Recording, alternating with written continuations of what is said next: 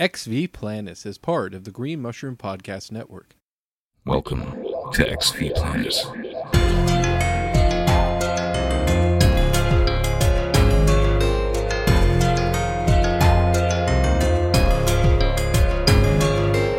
Greetings, friends and fiends, and welcome back to XV Planus, the podcast where we don't just talk about the paranormal, we put boots on the ground and pursue it in the field. Transmitting from the Black Lodge, as always, I am your host, Flood, and as always, I am very excited to be back here on the mic to dive further into the unknown, the enigmatic, and the just plain weird with you all. I hope all of you are doing well out there and thriving in spite of what seems to be like a string of insurmountable disasters that keep piling up almost by the minute. Fires, floods, hurricanes, and earthquakes, oh my. I wish Art Bell were still alive, friends. I would love to corner him and Whitley Strieber to see if they had any addendums to their book, The Coming Global Superstorm. Sorry to lead with such a bummer, but I think we can all agree at this point that something is wrong, and it's only going to get worse. We were warned that we would cross a threshold, a point of no return, if you will, and common sense paired with a little real-world research will tell you that we passed it sometime in the last 18 months. I have a suspicion that we will see more dramatically erratic weather in the coming years, starting with another bitter, brutal winter that will be coming right around the corner. Well, on other, unfortunately less strange news, let's talk about this UFO Mexican Congress meeting for a second. Actually, I think I can sum it up with one word: horseshit. For those of you who don't know, last week the Mexican Congress held a UAP hearing where known hoaxer and self-proclaimed UFO specialist Jamie Masson rolled out two supposed alien bodies, and I just can't with this guy. This is not the first time this putz has tried this, probably won't be the last, but what it does mean is a massive step backwards for the ongoing disclosure efforts being made by the true warriors of the movement. I can't even imagine what Ryan Graves was thinking when they rolled those papier-mâché monstrosities out. The further we go down the disclosure rabbit hole, the more charlatans and disinformation agents rise to the surface to disrupt the pursuit of truth. So be mindful of clickbait and do your own research. There's going to be a lot of info pouring out in the coming months, but the fact is a lot of it is going to be deliberate attempts at disinformation, so bear that in mind.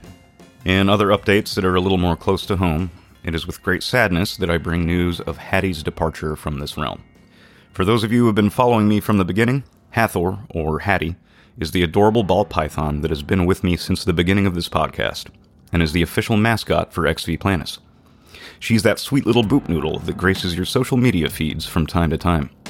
Hattie was the sweetest serpent I have ever known, and I have known quite a few. She was curious, affectionate, yes, ball pythons can be affectionate, and loved to be near, or on, people. She was my slithery Houdini, who loved sneaking out of her terrarium and sending me on days-long searches for her, only to find her winding back up in the exact same spot almost every single time. She was my best non-human friend, a great listener, and the sweetest little noodle ever. I'm trying to get samples sent off to some friends who might be able to help me determine the cause of her demise. I sincerely hope I can get to the bottom of this, because she was perfectly happy and healthy until one day last week, and then she shut down real fast. I'm deeply heartbroken, and to be honest, this has sent me into a little bit of a tailspin of depression that I'm still struggling to get out of, so, well, that's why I'm a little late on this episode, and might be again on the next. But I will do my best to pull myself out of the funk, since we are approaching spooky season. I am currently seeking skilled taxidermists with gentle hands that might be able to help me preserve her, and those beautiful scale markings reminiscent of E.T. The markings that made me know she was mine, and I was hers. So if you know of any gifted taxidermists who might be able to help honor this beautiful cinnamon ball python, please send me an email at xvplanus@gmail.com. Hattie, my Hathor, my world serpent, you are and will always be loved and missed. Now on to some uplifting and local news. For my southern listeners, Natchez, Mississippi will be home and host to this year's Bigfoot Birthday Bash November 17th and 18th. The festival will be host to a variety of events during the daytime, such as the Bigfoot 4K Run, the Bigfoot Call Contest, live music and food, and evenings loaded with lectures from people like M.K. Davis, myself, and there's bound to be some late-night action at the local bars when all the festivities wind down. Check the link in the show notes for more info, and come and hang out with a bunch of Squatch fanatics for the weekend. For those of you unaware, Natchez, Mississippi could be the site of the very first written documentation on Bigfoot. In 1721, a journal entry was written by French explorer Pierre-François Xavier de Chalvaux. I butchered that, I just know it. The explorer wrote that on his first night at the settlement, there had been a great alarm about 9 o'clock in the evening. When he asked the reason for it, he was told about a beast of unknown species, of extraordinary bulk, and whose cry did not in the least resemble that of any known animal. Whatever it was, no one could say they had seen it, but formed a judgment of its size entirely from its strength, and had already carried off some sheep and calves and worried some cows. The explorer tried to convince others that it could have been a wolf, but he could not persuade them. They believed it was some monstrous beast. When it was heard again, everyone ran out armed with what he could find, but it was to no purpose. Local Natchez radio personality, Brandon Gatorman McCraney, upon discovering this snippet of hidden history, took it upon himself to organize the Bigfoot Birthday Bash, which will hopefully continue annually and continue to grow and become more involved not only with the local community, but also the national cryptozoology community as well. Also, as an added spooky bonus, there is a very good possibility that during the weekend of the Bigfoot Bash, XV Planus will be hosting late-night paranormal investigations of the Natchez Little Theater. One of these will be closed to the public, while the others we will offer tickets for up to 18 or 20 people. More specific info will be showing up on that shortly. Well, I think that's about it as far as updates go, so let's get back to our review of our investigation at Rhodes Hotel. In the last installment, we heard from Lisa and Todd about their experiences at Rhodes, and tonight, we welcome back XV Planus regulars Jill and Meg for some different perspectives about what transpired that evening. And we'll get to that next, right after this brief message from our friends over at the Green Mushroom Podcast Network.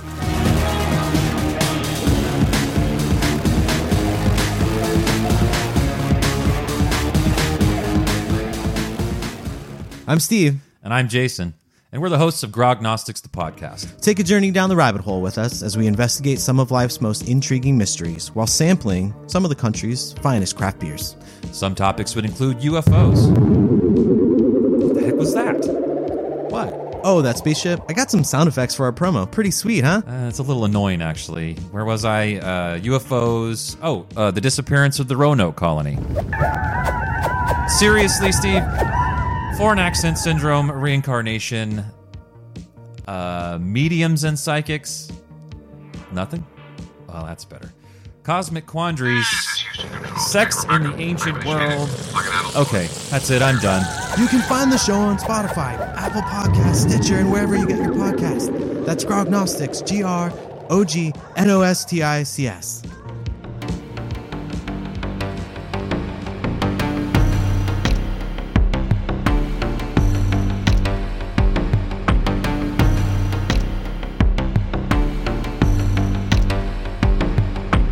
Did we talk about the weird stuff that happened when we first got there?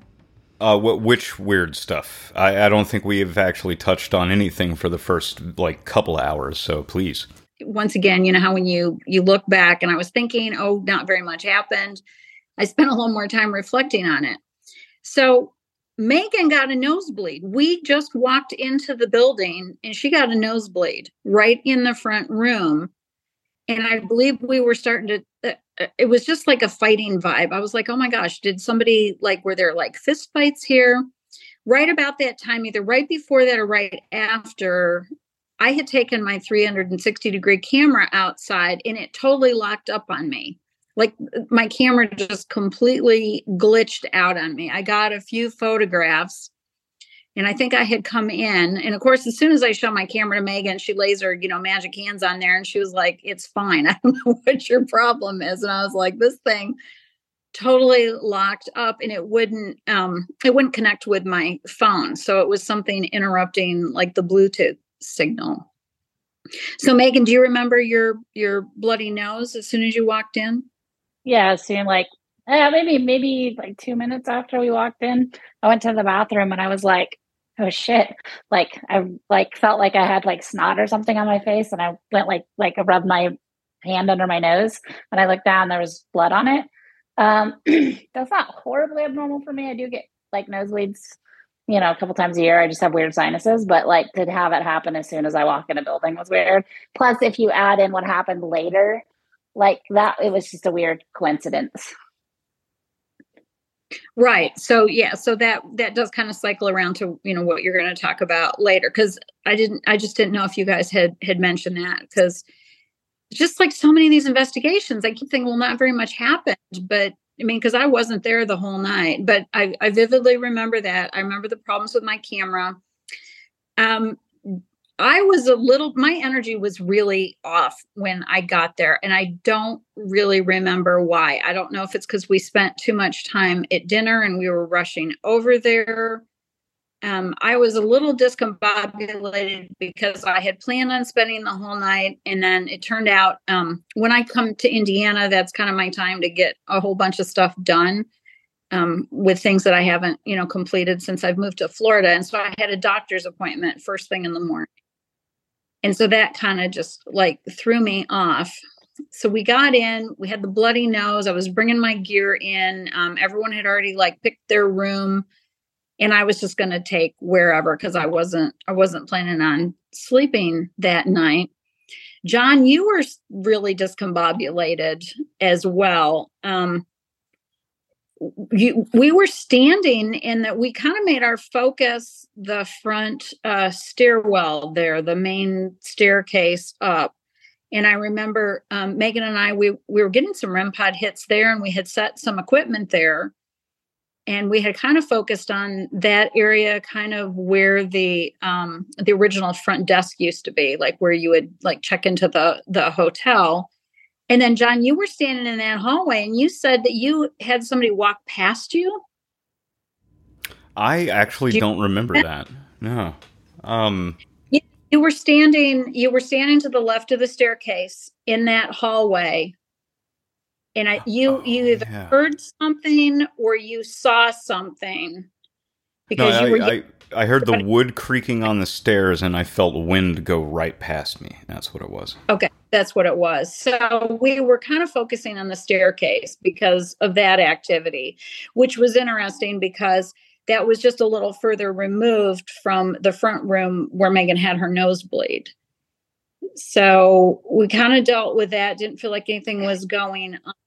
And then we chatted with Mike, and then he encouraged us to focus on the parlor. And then that's when I set up the REM pod and the random number generator in the parlor.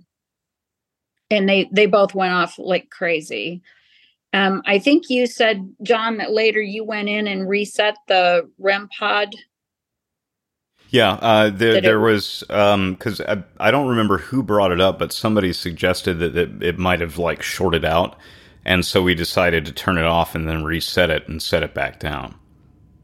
And it, it went off a couple of more times after that, but not like the constant beeping that it was doing, that it started doing for almost an hour straight. Yeah, but interestingly, though, I was getting random number hits at the same time. My random number generator was making just as many hits as the REM pod. But I know I did. It was actually one of the few times I actually got annoyed with how much activity and we were getting. It was like a headache. It was crazy. It just felt the energy was really, really chaotic. Really chaotic. So I think I took the random number generator, and I remember I finally came back and retrieved the REM pod. But when we first were in the sitting room, it was Megan and Paul, Peggy, and Don, and you were somewhere else. I think you were outside on the phone, and it finally gotten dark, and I took a lot of flash photos. I had everybody close their eyes, and I was just taking flash photos while we were getting these REM pod hits and the random number hits. I got a lot of really weird light anomalies in there. I have to say there were some really strange things that showed up on those photos. I don't know if you shared those with me. Would you mind forwarding those to me at some point? Yeah. And stuff ahead of time, because then it gets lost in our chat stream. But yeah, I'll send those to you. And then and then we went upstairs. I think this is well before the attic session, unless my memory is failing, because I remember all of us sitting all the way at the end of the hall toward the room that had the cane outside of it. And then John was in a chair with Megan all the way at the other end of the hall that was like set up like a school. There was like a chalkboard there. Mm-hmm. And you were having an Estes session.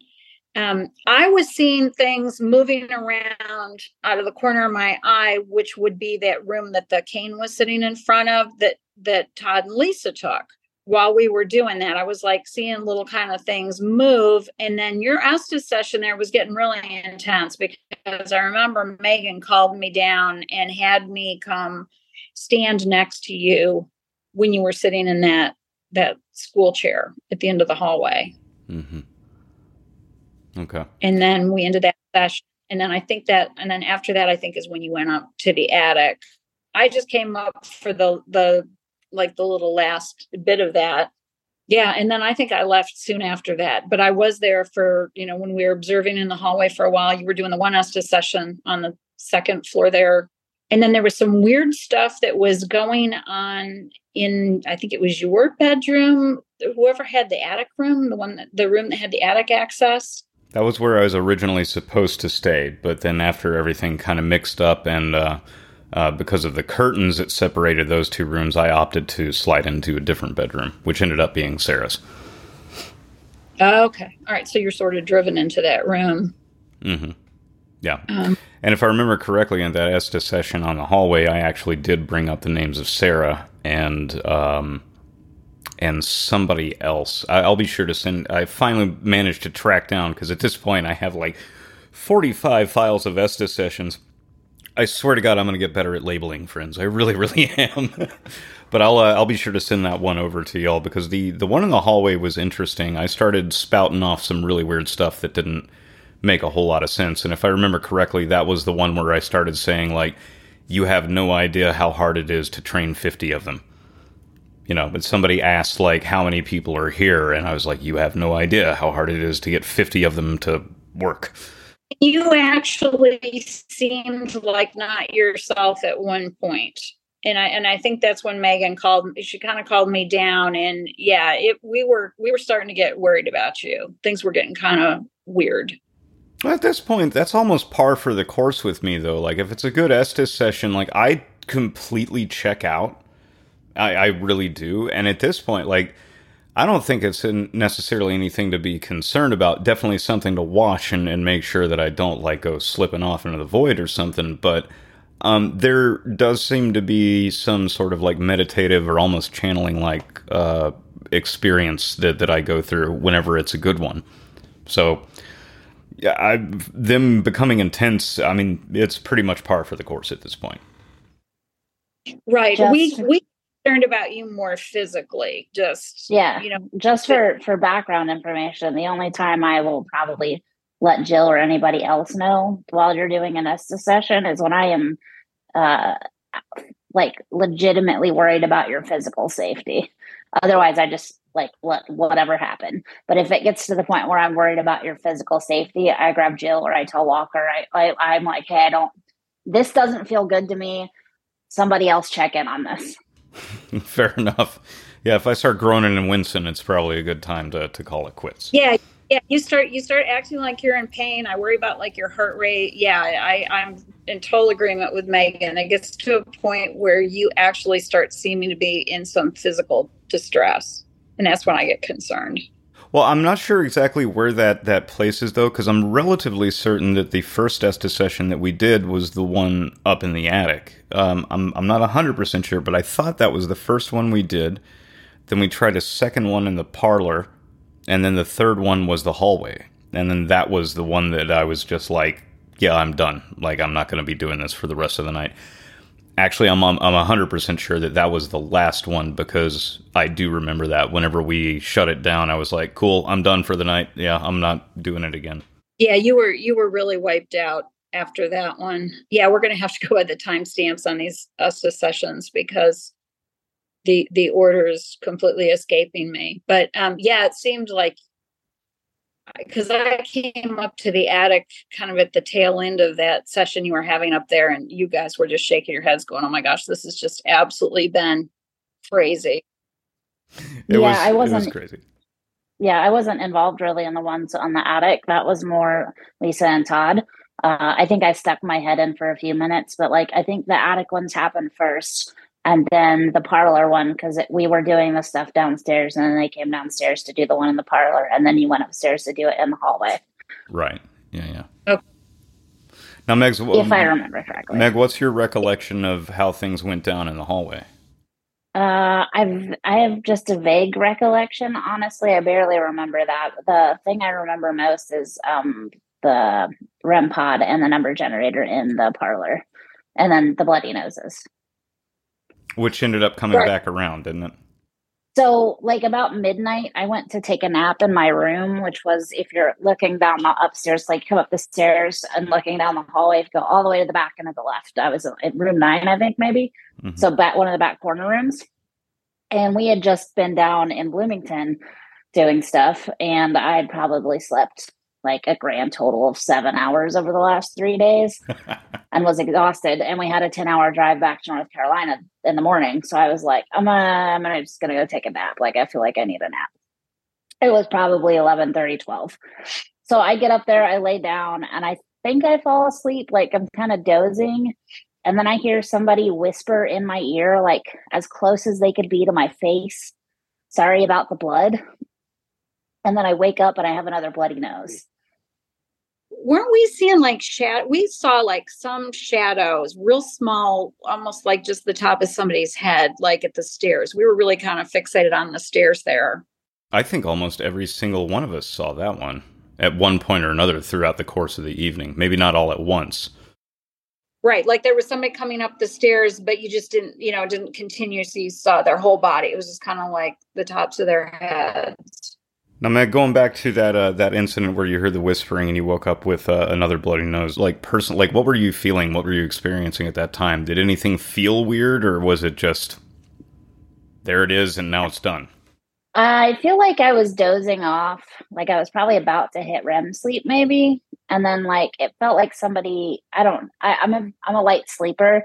So like if people walk past me or someone talks to me while I'm not fully asleep, immediately like I'm awake. Maybe groggy, but I'm awake. So it felt like somebody like leaned over me, like into my ear that was not against the pillow, and was like, sorry about the blood. And it was like loud to me. But like I didn't feel, I didn't feel unsafe. I didn't feel dangerous. I didn't feel bad. It was just like, oh, I'm awake now. Sorry about the blood. Oh shit, why is my nose bleeding? It was more like confusion than anything. And then I was just like, well, I guess I'm not supposed to be sleeping. I'll go back downstairs. And this was well after all of the Estes session. This is like at this point. That was midnight. Midnight?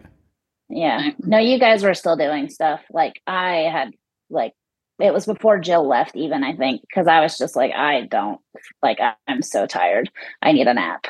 And then when I got up and went back downstairs, you guys were still messing with the REM pod. There's still people in the parlor. And I think Jill, you leave like 1:00, 1:30? Yeah, like 1:30 at the very latest. Because I was trying to get some sleep because I had to get, cleaned up and be at the doctor's office early. I think I got up and went back down to the parlor where you and like everybody else were still kind of doing their thing, and like talked to Paul and Don and like hung out with Noah a little bit. Oh, that's right. I totally spaced that Noah was there too. He was pretty quiet all night. He's a quiet dude. Yeah, he's really pretty quiet. And, but now I've gotten conflicting information. So the room that Todd and Lisa stayed in. They were directly across from me. So like if you go down that hallway all the way to the left, all the way back to the left was me, all the way back to the right was Todd and Lisa. Yes, but whose room was that? Was that Dillinger's room? Because it had a cane out in front. And we did not know that until the next day when you guys talked to Mike. Right. I think it was Dillinger's. To be 100% clear, though, even Mike says we have no 100% verification of that. I just want to be clear to our listeners. But that seems to be the story and the folklore that is passed down, is that was Dillinger's hotspot, specifically because there used to be a small staircase or like fire escape right next to that room where he could pop in and out unnoticed. Right, or escape or whatever. That makes total sense. Yeah, because that room, now Lisa, she saw figures moving around in that room later, I think, when they went to bed. Yeah.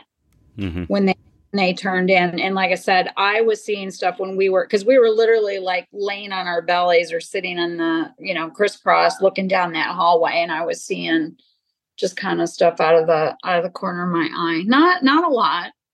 I mean, there had been previous reports of people seeing, shadow figures, like especially like little, real small shadow figures that were running up the walls.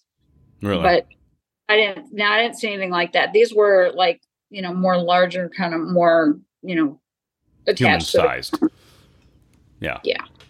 Yeah, I mean, that's what a lot of us saw, especially during the experiments that we were doing in the hallway after we went all lights out. A lot of us, at least at one point or another throughout the evening, as you said, Jill, saw something coming up the stairs, and it's almost like somebody was like sticking their head out, kind of looking around the corner and seeing what was going on.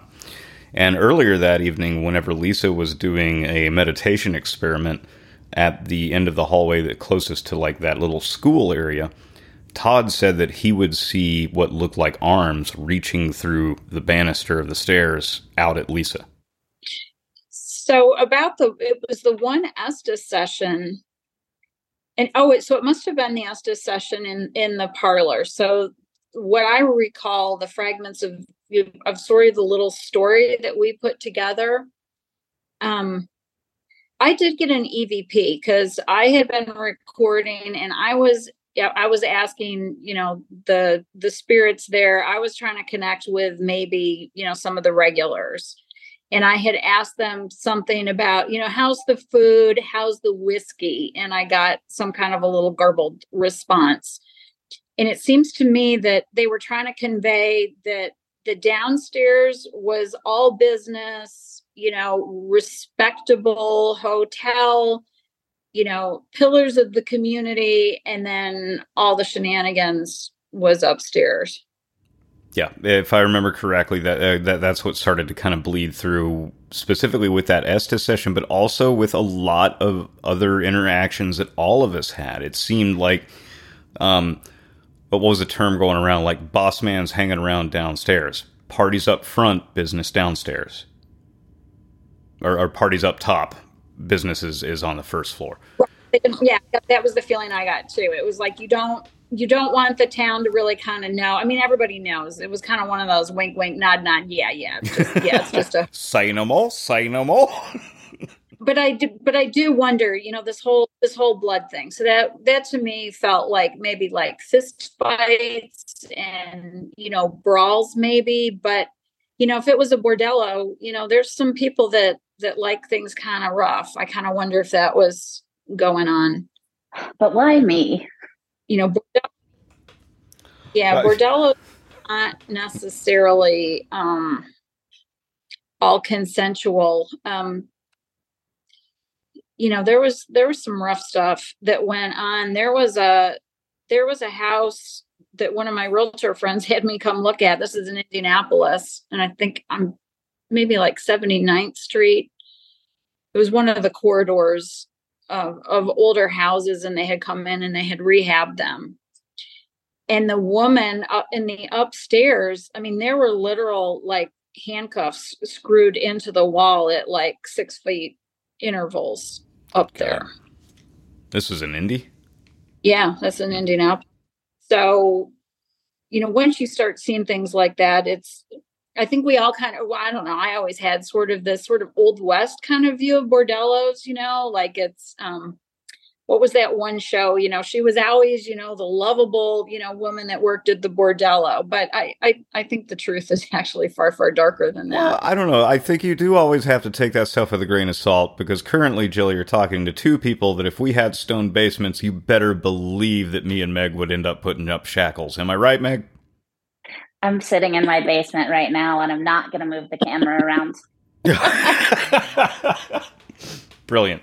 Perfect. So, to each their own. I'm just saying handcuffs doesn't necessarily mean that it's a dark time. But I don't know. A dark time doesn't necessarily mean a bad time. As long as it's consensual. But I just don't know. I just don't know if some of these it was all consensual. Well, I'm sure that Rhodes probably had its fair amount of kerfuffles and issues, both with patrons and employees alike. I'm sure. I mean, it was it was part of the times, basically. But like overall, and you know, each and every year that I do this stuff, my senses kind of open up a little bit more, and I'm able to kind of pick up on my surroundings a little bit better. I never really picked up on anything like truly dark and negative. I think the one thing that I said is that Boss Man is curmudgeon-y. He's a little grumpy. Mm-hmm. But the rest of them are all, come on in and have fun, folks. Even the sorry about the blood thing. Oh, sorry. Go ahead, Jill. Yeah, he was like sorry about it. Like he didn't mean to. Like oh my God, I'm so sorry. Sorry, I took your blood. Sorry about the blood. It wasn't like a malicious thing. It was very polite. Like, oh my God, I'm so sorry about the blood. Just a little too rough there. Sorry about that. Yeah, that was kind of my feeling. Like, you know, it was more about like, you know, don't water down the whiskey kind of. Yeah, it is not negative. But it's definitely powerful. Just kind of rough. Yeah, powerful, kind of just rough and tumble a little bit, but not like darker or negative. I think that Mike has done a really good job with the place, and I don't think that other investigators have brought too much ick there. No, and he's made it very, very clear that that's not how he wants it to be spun there, and he is 100% right. We know from personal experience that you can go to some of these places, and you have, you know, quote-unquote investigators come in who are there strictly for shock value, and all they do is just bring damage to the place.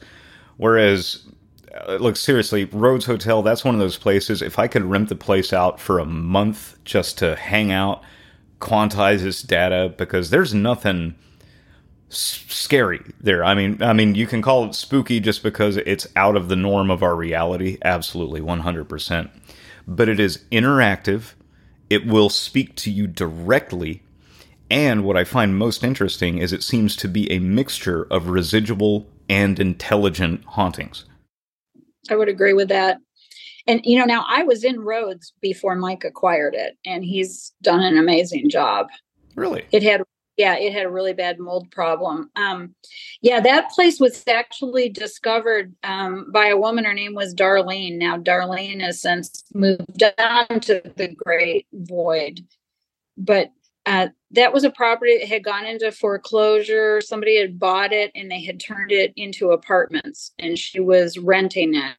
And she was a little bit sensitive, and she was the one that realized that the place was haunted. And she started started doing like little investigations and stuff. And I visited the property when it was put up for sale, right before Mike bought it.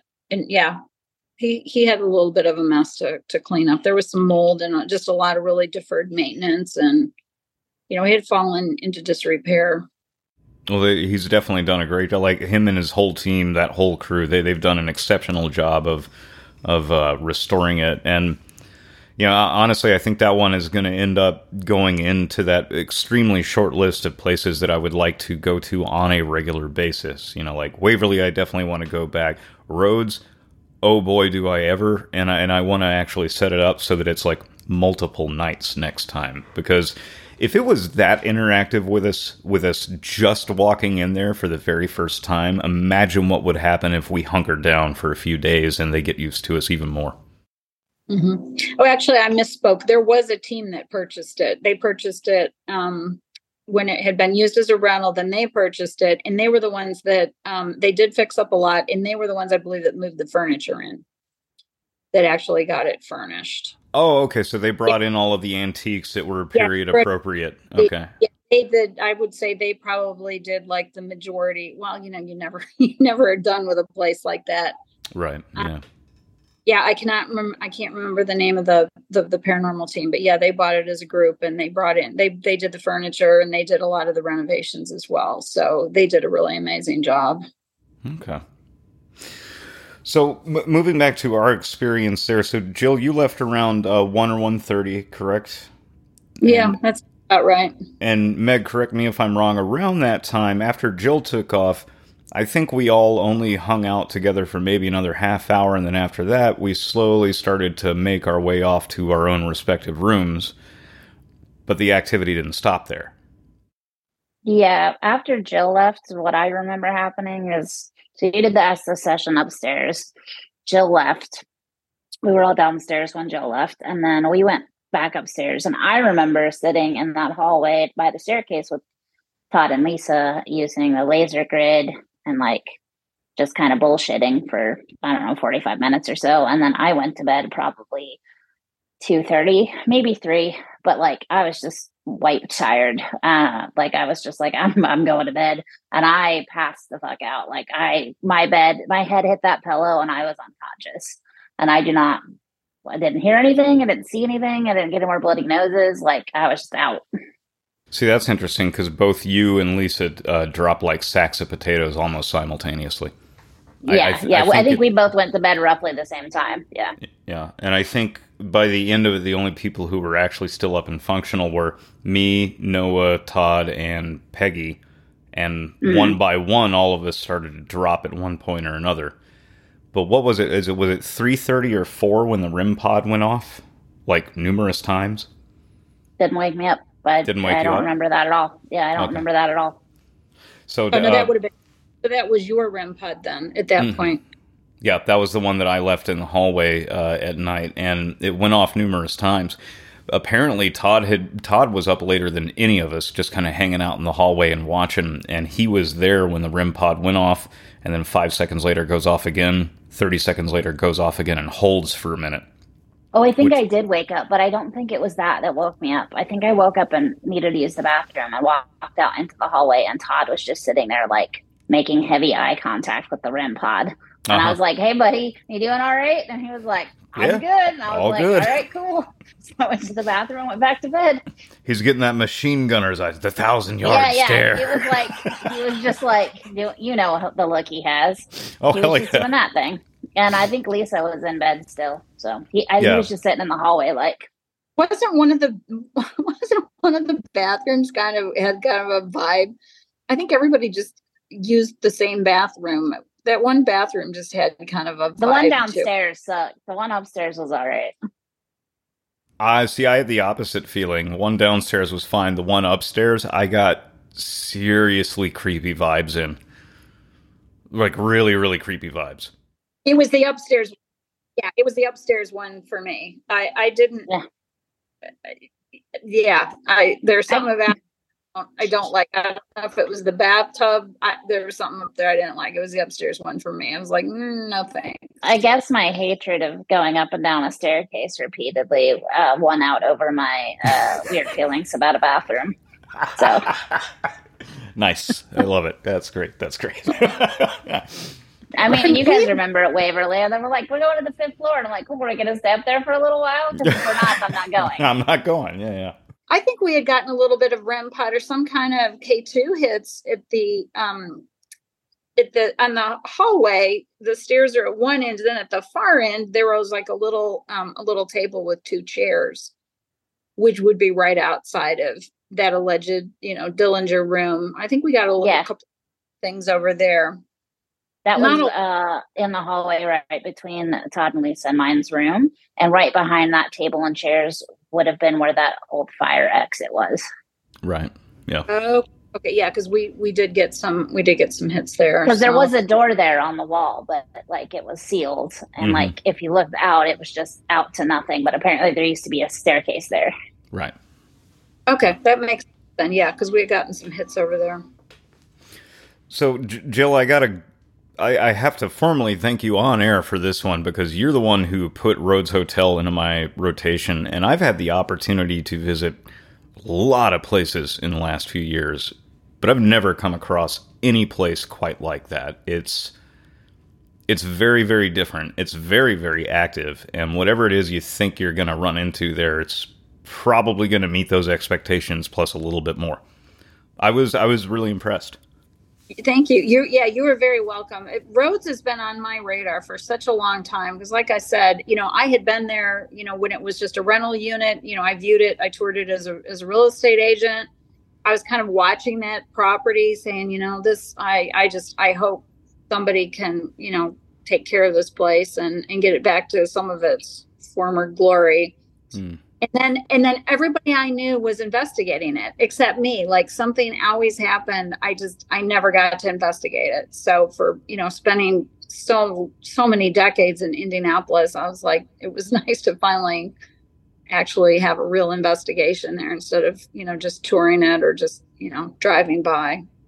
Yeah, I'm definitely looking forward to going back and visiting again. I'll take any chance I can to possibly support Mike and Lost Limbs Foundation and everything that they do. But as far as a haunt goes, I think there's real potential there to potentially build up a rapport if we can log in like enough hours there to the point that it gets used to it.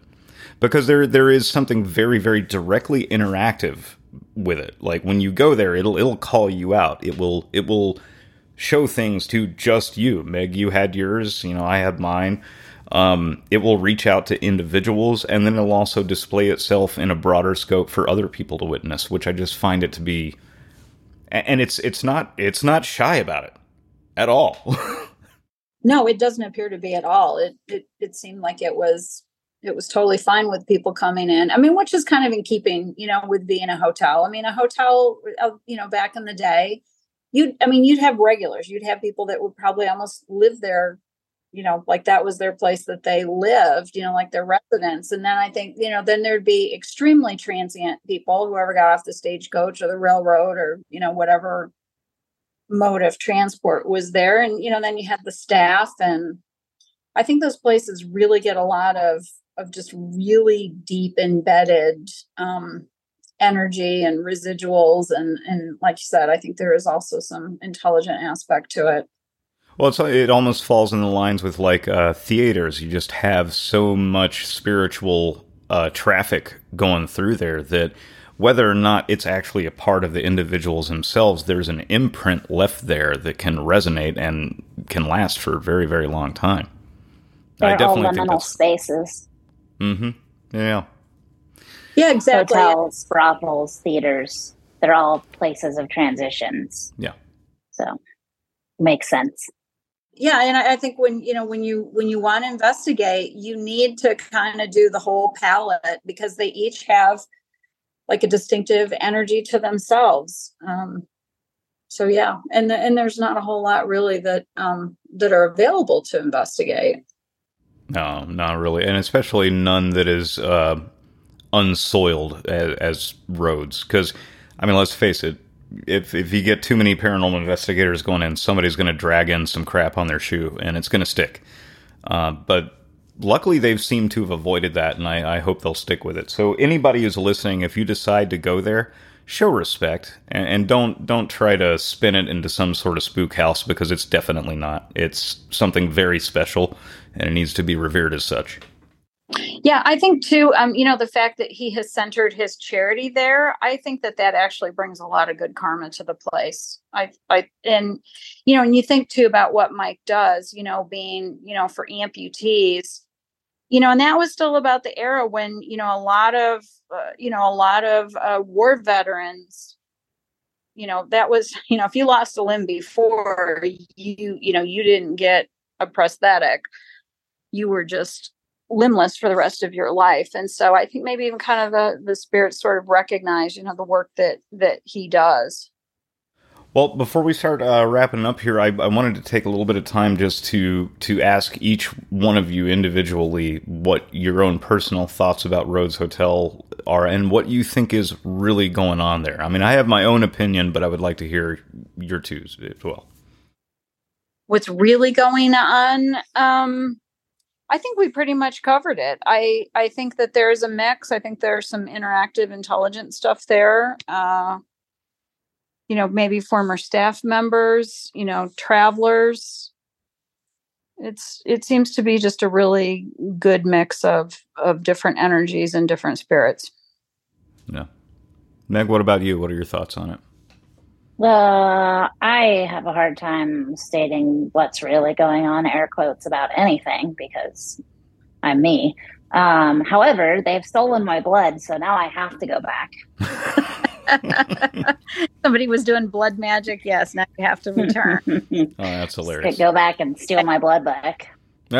Yeah, no, Meg, you make a really good point. Like, how can any of us really truly know, like, what is the real deal? I mean, that's just our perception, and filtered through our lens. But yeah, I would definitely go back. I think it's a really cool place to investigate. Oh, we're going back. That's without a doubt. We are going back, and this time I want to. Now that I know a little bit more about the place, as much as I appreciated going in blind, experiencing it the way that I did. Now that I know what I do know about it, I definitely want to set up like a longer stretch, 2 to 3 days at minimum. Mm-hmm. Yeah. And did you talk about the ghost cat? I actually, we will be mentioning that in this episode. We talk about it a little bit with Mike in the previous one, but we're gonna talk to Dawn about that in this episode and get that whole story, which is just absolutely delightful. So just stay tuned, folks. We're not done here yet. We got Dawn coming up next. We got more cat energy, I swear.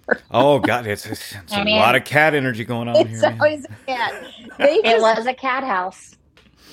But bumps. Hey. I see what you did there. Well, Jill, Megan, I want to thank you both so much for popping on and sharing your perception of our experience at Rhodes Hotel, which was just absolutely delightful. Jill, thank you again for putting that onto my radar. Otherwise, I probably would have completely overlooked it, because it's still a very little known spot. And maybe we should actually keep it that way. So. You're very welcome.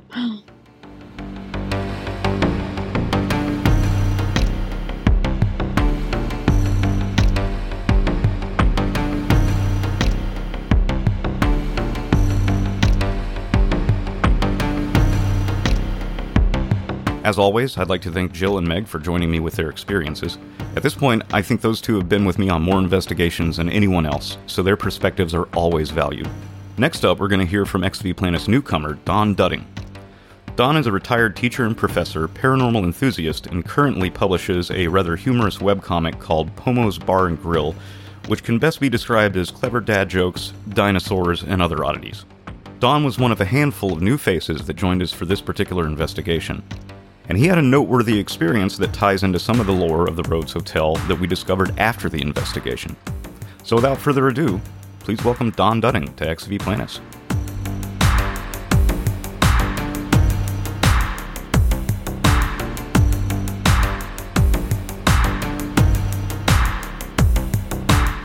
Well, Dawn, I want to thank you so much for popping on the show to share your experiences on Rhodes Hotel. Before we get into that stuff, can you tell us a little bit about yourself?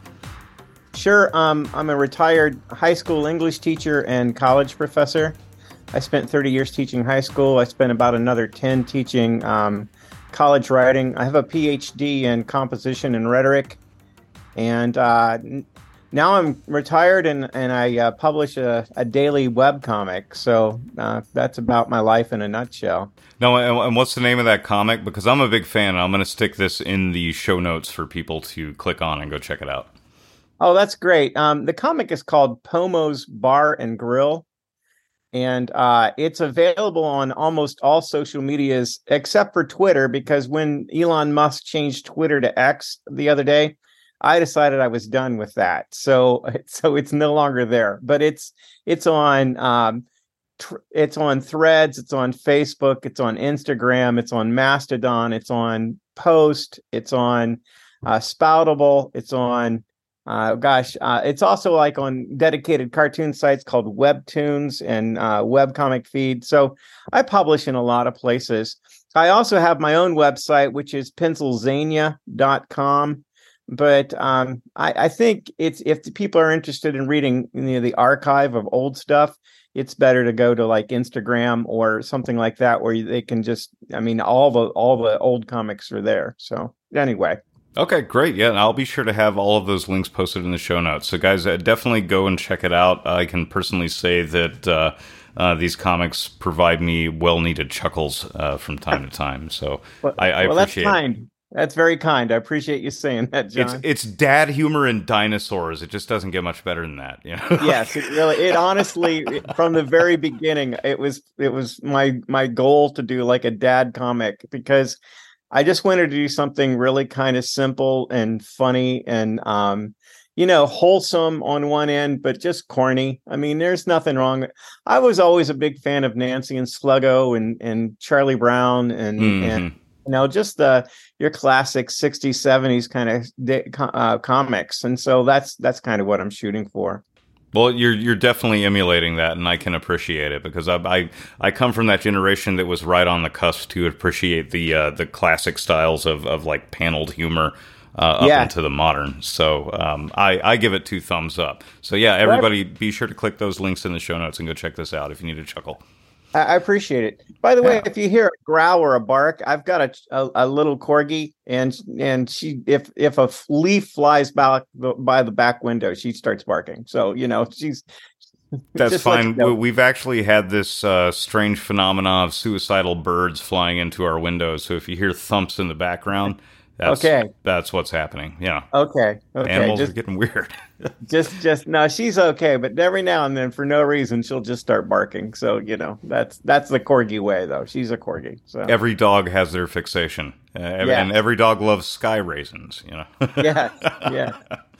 So, Don, you had the opportunity to come and join us for our investigation of Rhodes Hotel. And before we get into our review of that, I'm curious, was that your first paranormal investigation you've ever been on? Yeah. Well, I've been on more minor kind of amateur kind of stuff. I mean, I'm not saying that, this was professional. I guess it was, but this is the first like real investigation I went out with people who knew what they were doing. I really feel like you and the others there had a good grip on how to go about it. So it was fun watching people who knew what they were doing. I'll just say that. I sincerely appreciate that because I have no clue what in the hell I'm doing. I'm really just winging it. But I think that's the thing that makes us stand out is that we don't follow dogmatic practices. We're kind of trying to do something a little bit different with it. Well, I tell you what I appreciated is how good natured it was. I mean, everybody was there to have like a good time. I mean, people were serious about in their goals or their efforts to try and get some results. And I think people saw some really good results that night. But everybody was super kind. Everybody was jovial. It was just fun. I mean, people were just fun. Everybody was there. There wasn't a single person there that I wouldn't just hang out with anyway. You know what I mean? Right. Yeah. We lucked out. It was a phenomenal group all the way around. Tons of great people. But, you mentioned that jovial sort of thing. And honestly, you could kind of say that might have something to do with the location that we were at. Yeah. The history of it, known for being like a brothel and party house, and there's a whole other interview with Mike Couch on here that references a lot of that. So we'll kind of gloss over that for a second. But it's as somebody who's been to numerous purported haunted sites over the last several years, I can say that this one had a very, very different energy, and it was very lighthearted. It was very fun. I do believe that we were getting some really, really interesting interactions with a phenomena that could potentially be there. And none of it was, ooh, spooky, scary. It was all kind of jokes and having fun. Yeah, and that's exactly the things I told people when I got back, because people who were asking me about it, they were like, "Oh, you went and did this thing. How was it? Was it creepy? Was it scary?" And I was like, "No, it was a good time. It was fun."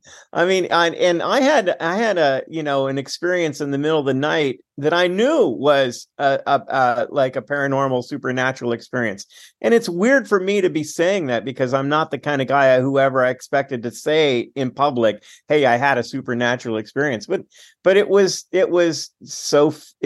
funny. I mean, it was just it was goofy. I never got scared. I never got creeped out. There was nothing spooky about any of it. It was just fun. Now, correct me if I'm wrong, that this experience that you're referencing, which we're going to dig into here in a second, right, was so throughout the course of the evening, that was your only real big one. I mean, you were there for some other events that happened, but you were kind of like on the outside of those experiments instead of in the middle, whereas this one happened to you directly, right? Yes, that's a good way of saying it. I was there pretty much watching what other people were doing, and I was participating a little bit. Like when people were using devices to try and ask questions, I might ask a question now and then, but but I was just happy to watch other people do their thing. And so, and I,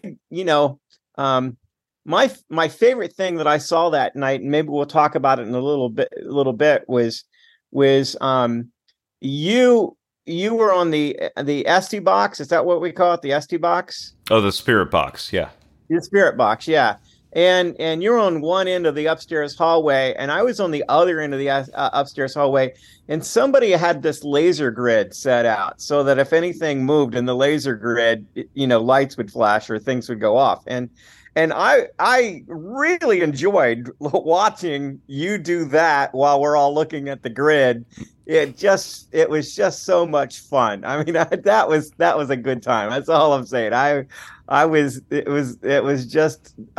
giddy about it because it was so much fun. So yeah. Well, Don, just wait until the next one that you join us on, because both Jill and I have some new toys that are going to blow that grid out of the water. So we'll have to drag you back out on another one here relatively soon. I'm looking forward to doing it again. I really am. Oh, absolutely. You got an open invite, man. You were a great presence. You really kind of fit the mood with the whole crew. As just as much as you said, we do take this stuff very seriously, but we like to have fun with it. We're not so serious that it's all doom and gloom all the time, because the way I think I would say it is you take the investigation serious, but you don't take yourselves seriously. You know what I mean? Like we're all kind of happy-go-lucky and enjoyable, fun people, Mm-hmm.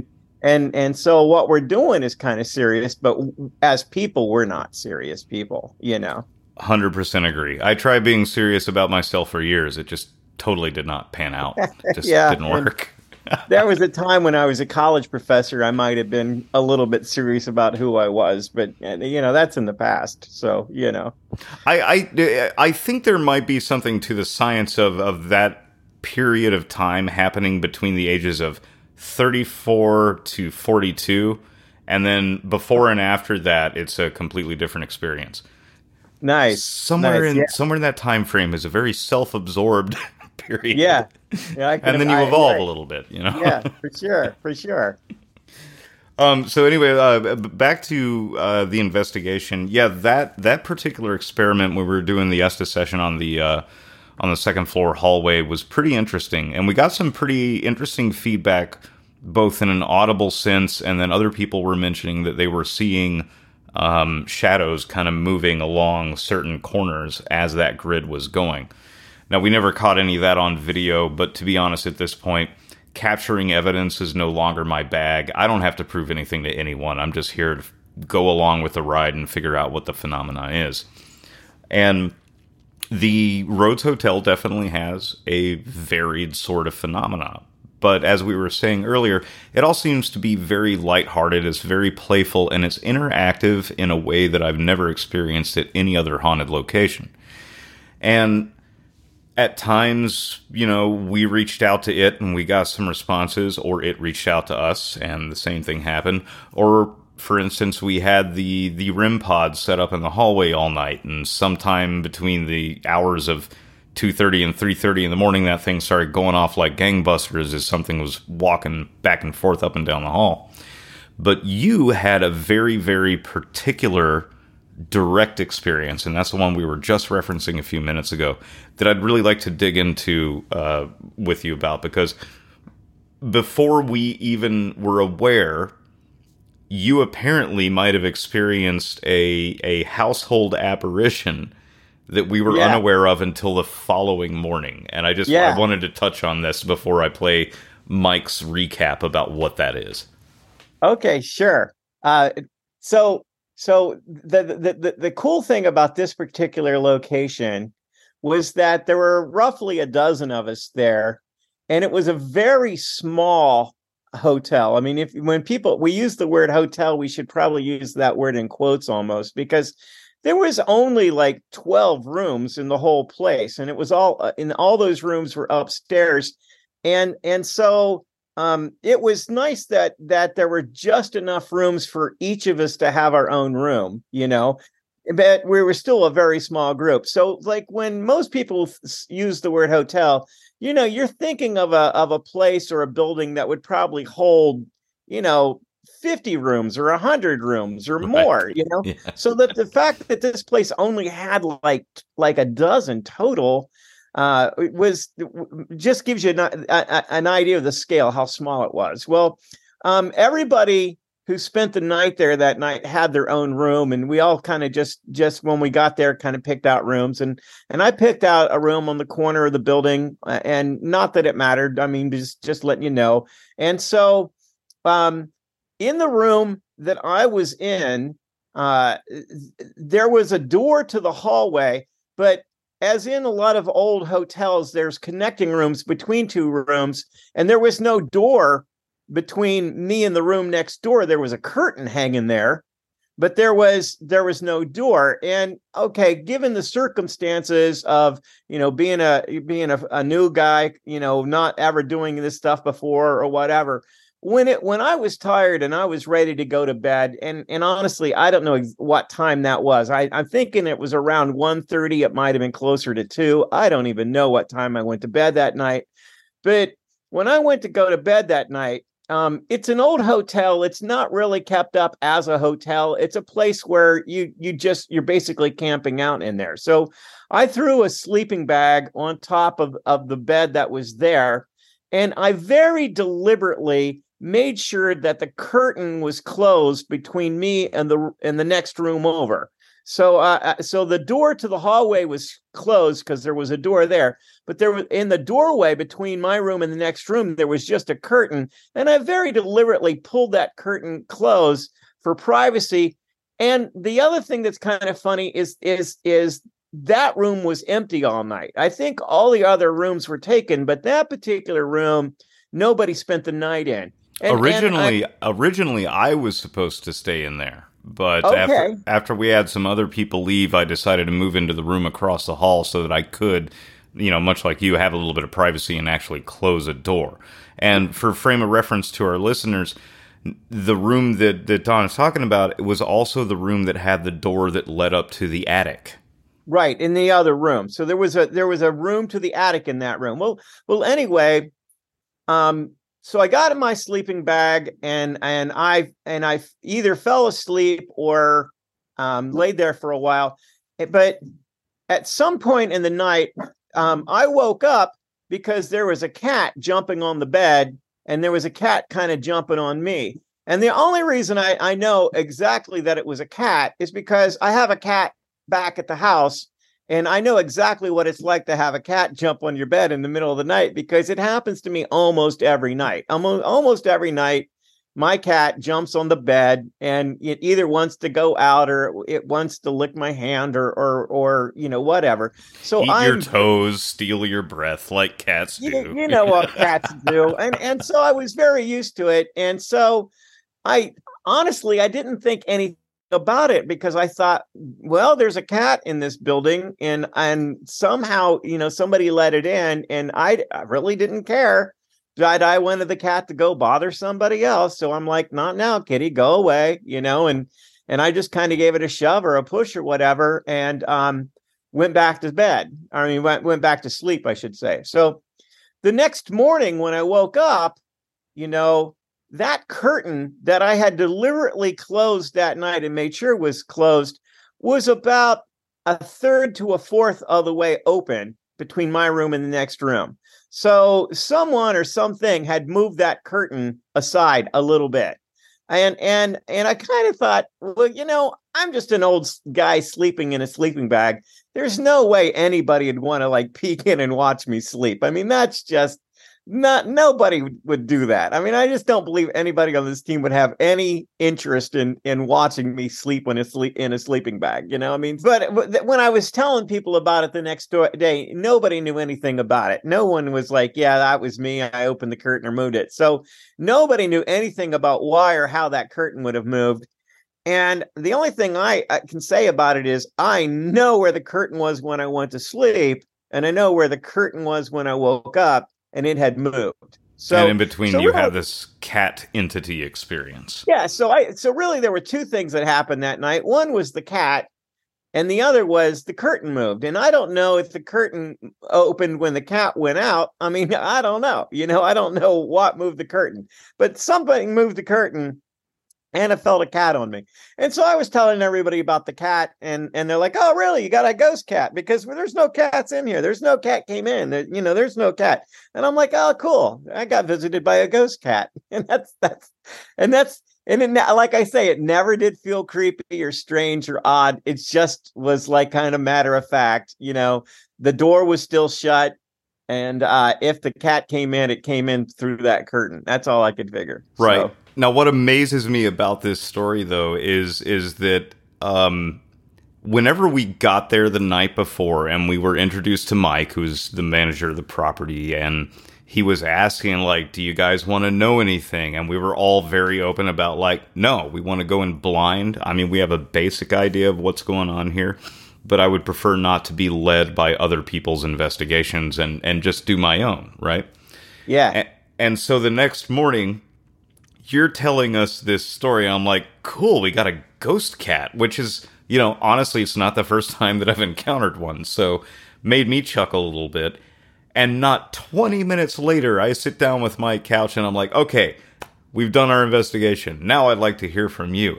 And this guy kicks off with the cat story. So the fact that he literally laid that out not even 30 minutes after you shared your experience with me was like a kind of a huge slap in the face. And in my opinion, probably one of the highest points of the entire investigation.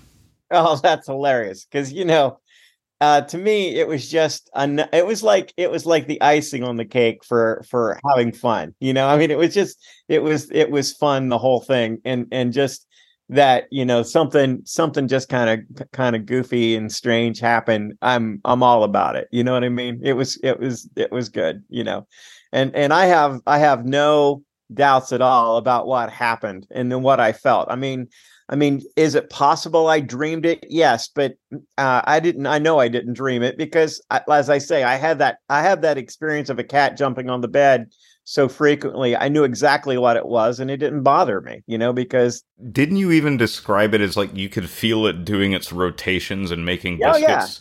Yeah. Doing the things that cats do. Like, it was jumping on me, and it was doing the biscuits thing, and I was just like, all right.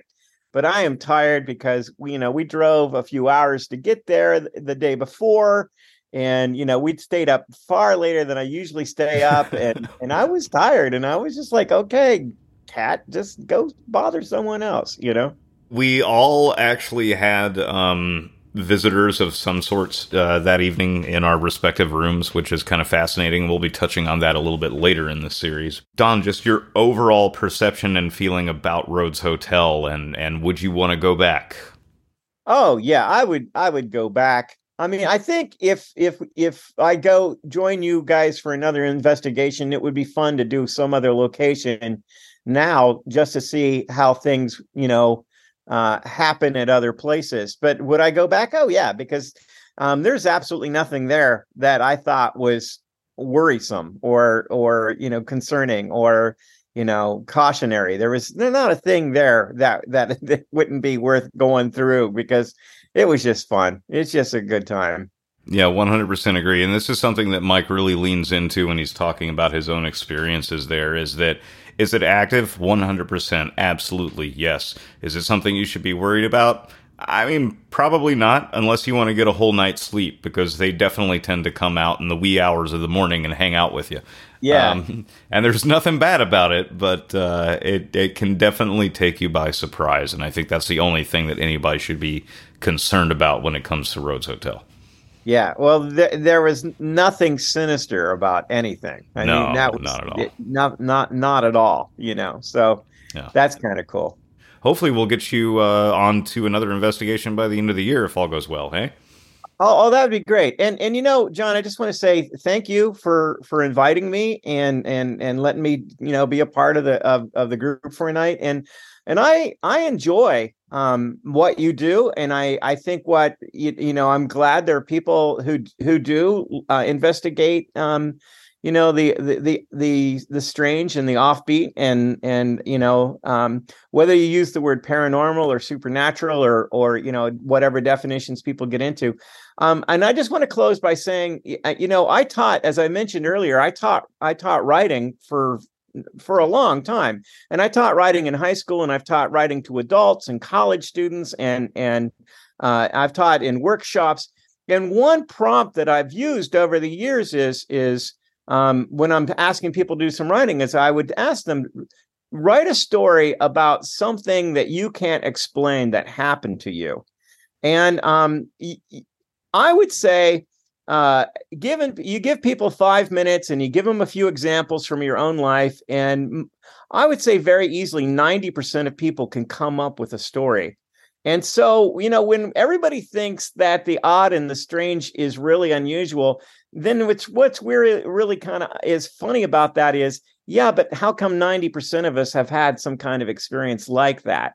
I mean, if all this stuff is as unusual and strange as other people want to make it out to be, is it because, everybody else's strange and unusual stuff either gets filed away or forgotten, or they just categorize it as something not worth thinking too much about? So I think it's far more common than people give it credit. And I really feel like if you ask most people, if given 5 or 10 minutes, if they can think of something that happened to them that they can't really explain, most people can. Most people can. I 100% agree with you. And honestly, this is something that I've been talking about for quite a while, is that I don't think that the increase in global interest in the paranormal in all its varied forms that's happening right now is really a coincidence. I think collectively we are all taking a much deeper interest in this, and we're all starting to look at it from varied different points of view. Yeah, and I think that's a healthy thing. I think that's really healthy for our culture. And I also feel like, and I don't want to get political or whatever. I'm not interested in that, but I would say that I think a lot of the stigma of people looking into this stuff is not as deeply ingrained as it would have been 30, 40, 50 years ago. I mean, back when I was a teenager, anybody who was interested in the supernatural, the occult, it was like horror movie stuff. It was like, why are you looking to invite. Right. But it's I don't feel like that stigma is there anymore. I mean, I feel like people can look into whatever they want, and they have to kind of use their own common sense about is this fun? Is this goofy? Is this a good time? Are you serious about looking for answers? Or, if you are the mindset that there's something sinister or dark about it, then yeah, you shouldn't be doing it. I mean, anyway, I just want I agree. And I think what's happening right now is, like, because of the snowballing interest in all these varied subjects. And I mean, let's be honest, the UAP boom that has happened since 2017 is definitely a larger part in how the grander population of the planet views this stuff. I do think that we're at a point that more and more people are taking it more seriously. They're looking into it more seriously. And maybe we're almost at the crux where we can stop having so many paranormal investigators, and maybe we can get back into parapsychology. Let's bring it back into academics. Like, let's quantify this stuff with data. Right. We lost that in higher learning institutions over the last 20 years, but it seems to be making a comeback now. Yeah, and the other thing, I think it has to do with the popularity of podcasting, because of the growth and interest in people who can build an audience with just a microphone and compelling stories. Is when anytime a podcast such as yours builds an audience, it also builds a community that will begin to have conversations with each other. And so people start finding each other, and then you start having this kind of network of people who are on the same vibe and feel the same kind of ways about it. And that was something that I just don't see how it could have happened without podcasters. I mean, really. So yeah. Well, thanks for having me on today, John. And it's always a pleasure to talk to you. Really, really fun. I'm glad I know you now.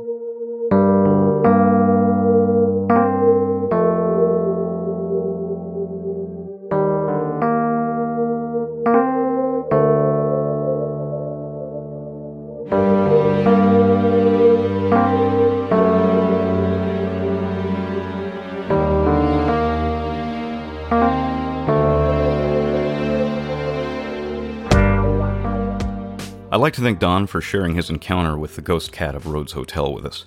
I found that to be a delightful little epilogue to our experience there, and it really kind of sums up the vibe of the whole place. Now, before we close this series out, there was an event that evening that I have only hinted a little at. Most of what occurred we've tackled through the other interviews we've shared on this series, but there was one particular incident that I and I alone experienced that I'd like to talk about for a moment. And it's important to remember what I was discussing with Jill and Meg earlier about the supposed spirit of one Sarah, and by the way, if you want to hear that particular Estes session where Sarah is mentioned, you can find it on our Patreon feed. As the evening died down, the group slowly but surely broke away and returned to their rooms to catch some Z's before we all had to depart for what was, for most of us at least, quite a long distance to travel. From the moment I retreated to my room, I had the sense that I wasn't alone. You know how even when your eyes are closed or all the lights are off, you can still tell when someone else is in the room? Call it a sixth sense or a sensitivity to the environment around you, but most of you know exactly what I'm talking about. I knew from the instant the door latched that I was sharing the air and space with someone, or something. At this point, I've had so many strange encounters with such a wide variety of unexplainable phenomena that the current circumstances developing in my room didn't really throw me in the slightest. Even with the lurking presence, I went on about my nightly routine, preparing for a brief rest. Eventually, I hit the lights and laid down in bed, nestling in for a well-deserved break. It took maybe 10 minutes, right as my consciousness was about to slip over the edge and into the land of Nod, before the presence made itself known to me again. This time I could sense something moving in the room. I could hear the wood creak in response to footsteps. I could feel the air get ever so slightly colder. And I could feel the pressure change as something moved from the far corner of the room closer to the foot of my bed. And at this point, my own curiosity took over, and so I lifted my head and twisted my body to observe the far edges of the room to scan the darkness that was behind me. It took a few passes, but out of the corner of my eye, I noticed a shadow taller, darker, and denser than any other in my limited field of vision. I rolled back over and continued my attempt at sleep, but the floorboards creaked closer. When I lifted my head a second time, I saw that the shadow was closer and vaguely resembled the shape of a woman with long hair and a dark dress. Again, I rolled back into my fetal position, intent on getting some rest no matter who was haunting me. Around this time, the REM pod that we had set up in the hallway, which was just outside of my door, went off several times in succession. It was at this point that I remembered the Estes session from the hallway. Sarah, I like this one. I'll stay. Once it all clicked in my head, I lifted my head off of the pillow and softly asked, "Sarah, is that you?" I felt the pressure on the edge of my bed change, as if someone were sitting down. When I lifted my head to look again, I could see the shadow of a shape. There was someone perched at the foot of my bed. Now here's where things get funny, spooky, interesting, maybe even a little scary, sexy all at once. I said out loud, "I don't mind you being here, and I don't mind your presence in the slightest. But I am exhausted and need some rest, so feel free to stay, but I don't have the energy to interact this late or early in the morning. So I welcome you to stay, but I must ask you to be still." At that moment, the pressure of the foot of the bed moved closer to the center, and the air became warmer. Not by much, but enough for me to throw 1/3 of the covers off of me to regulate my body temperature better. At this point, the center of the anomalous pressure was almost aligned with my hips, and I could feel the pressure spread. The mattress sank slightly in these spots, and as the anomaly expanded, it began to feel like somebody was laying down on the bed behind me, as if to be the big spoon of this slumber. I felt warmth generating from whatever was behind me, an extreme cold on the outside of the temperature zone it was creating. I felt that warmth fold around my arms and pull, just as if someone was cuddling me. It wasn't an intense physical pressure, but it was enough for me to know that it wasn't coming from my own body heat or constriction of sheets. Someone was cuddling up with me. And once things settled, I was out like a light. I slept deep. Very deep that night. It wasn't until the following morning, as we were preparing to leave, that we received confirmation from Mike about a young woman named Sarah that used to work there, as well as the Phantom Kitty. So, my final thoughts on Rhodes Hotel? Well, I can't explain what's going on at Rhodes Hotel any more than the next jackass with a K2 meter and good intuition can tell you. And anyone who says they can is either full of shit, batshit crazy, or Doctor Who. But what I can say with the utmost confidence is that this is a location that seemingly hosts two types of paranormal activity at the least. Residual and intelligent hauntings. Now that is unique. From the moment we entered the house, whatever stays there immediately started reaching out to our presence. Through the course of the investigation, many of us feel that we had built a connection, or certainly a rapport, with these entities that inhabit the historic house. We've been on dozens of investigations these last few years, and each one is unique in its own way. But what made Rhodes significantly different is that when the phenomena came out to play, there was nothing disturbing about it. No tricksters, no darkness, no paranormal pranks, just a lot of energy that seemed to react with joy and enthusiasm to the right presences. So my final thought on the Rhodes Hotel is that it is a beautiful place, and I can't wait to return to experience it again.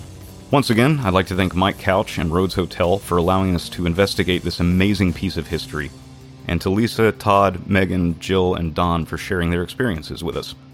Don't forget to tune in 2 weeks when we return for the second annual Spookier Side of the Shroom with some of our colleagues from the Green Mushroom Podcast Network. In the meantime, if you're craving more XV Planus, consider donating to our Patreon at www.patreon.com/XVPlanus, where you'll gain access to our exclusive content. There's a whole separate series on there, as well as extended interviews, exclusive episodes with special guests, and much more. And for our subscribers, you can once again hear the entirety of the Estes session that was mentioned in this episode, as well as the uncut interviews with Don, Jill, and Meg. Don't forget to follow us on Blue Sky, Twitter, and no, I am not calling it X, Instagram, Threads, Facebook, everywhere as XV Planus. And you can follow my personal misadventures and music projects at Folds and Floods on those same platforms. Links for both are in the show notes. If you like what we do here, please head on over to iTunes or Spotify to rate and especially review us. And tell your friends about us. Tell your families about us. Hell, yell at random people in the library about us. Well, maybe not that one. You might get into a little trouble. We are a DIY independent production, and the only way that we will grow is by you sharing us with others who might enjoy taking this trip down many a rabbit hole with us. Be sure to check out all of the great shows on the Green Mushroom Podcast Network, like Lux Occult, Administrism, Unearthing Paranormalcy, and more. While the website isn't quite up to date yet, you can go to www.greenmushroomproject.com and add that to your bookmarks to keep up with the network in the future. The show is produced in the Black Lodge, wherever that resides in this moment of time and space, and is written, edited, and scored by yours truly. Music from the show can be found on my Bandcamp page for Folds and Floods, or anywhere you stream your music. No part of this show or its music may be reproduced without consent. Copyright Folds and Floods Productions. Once again, I am your host, Flood, and this has been XV Planus. Thank you for being a part of the journey so far. I'll see you in the between. In abum bratio, in fluctus, sub velo.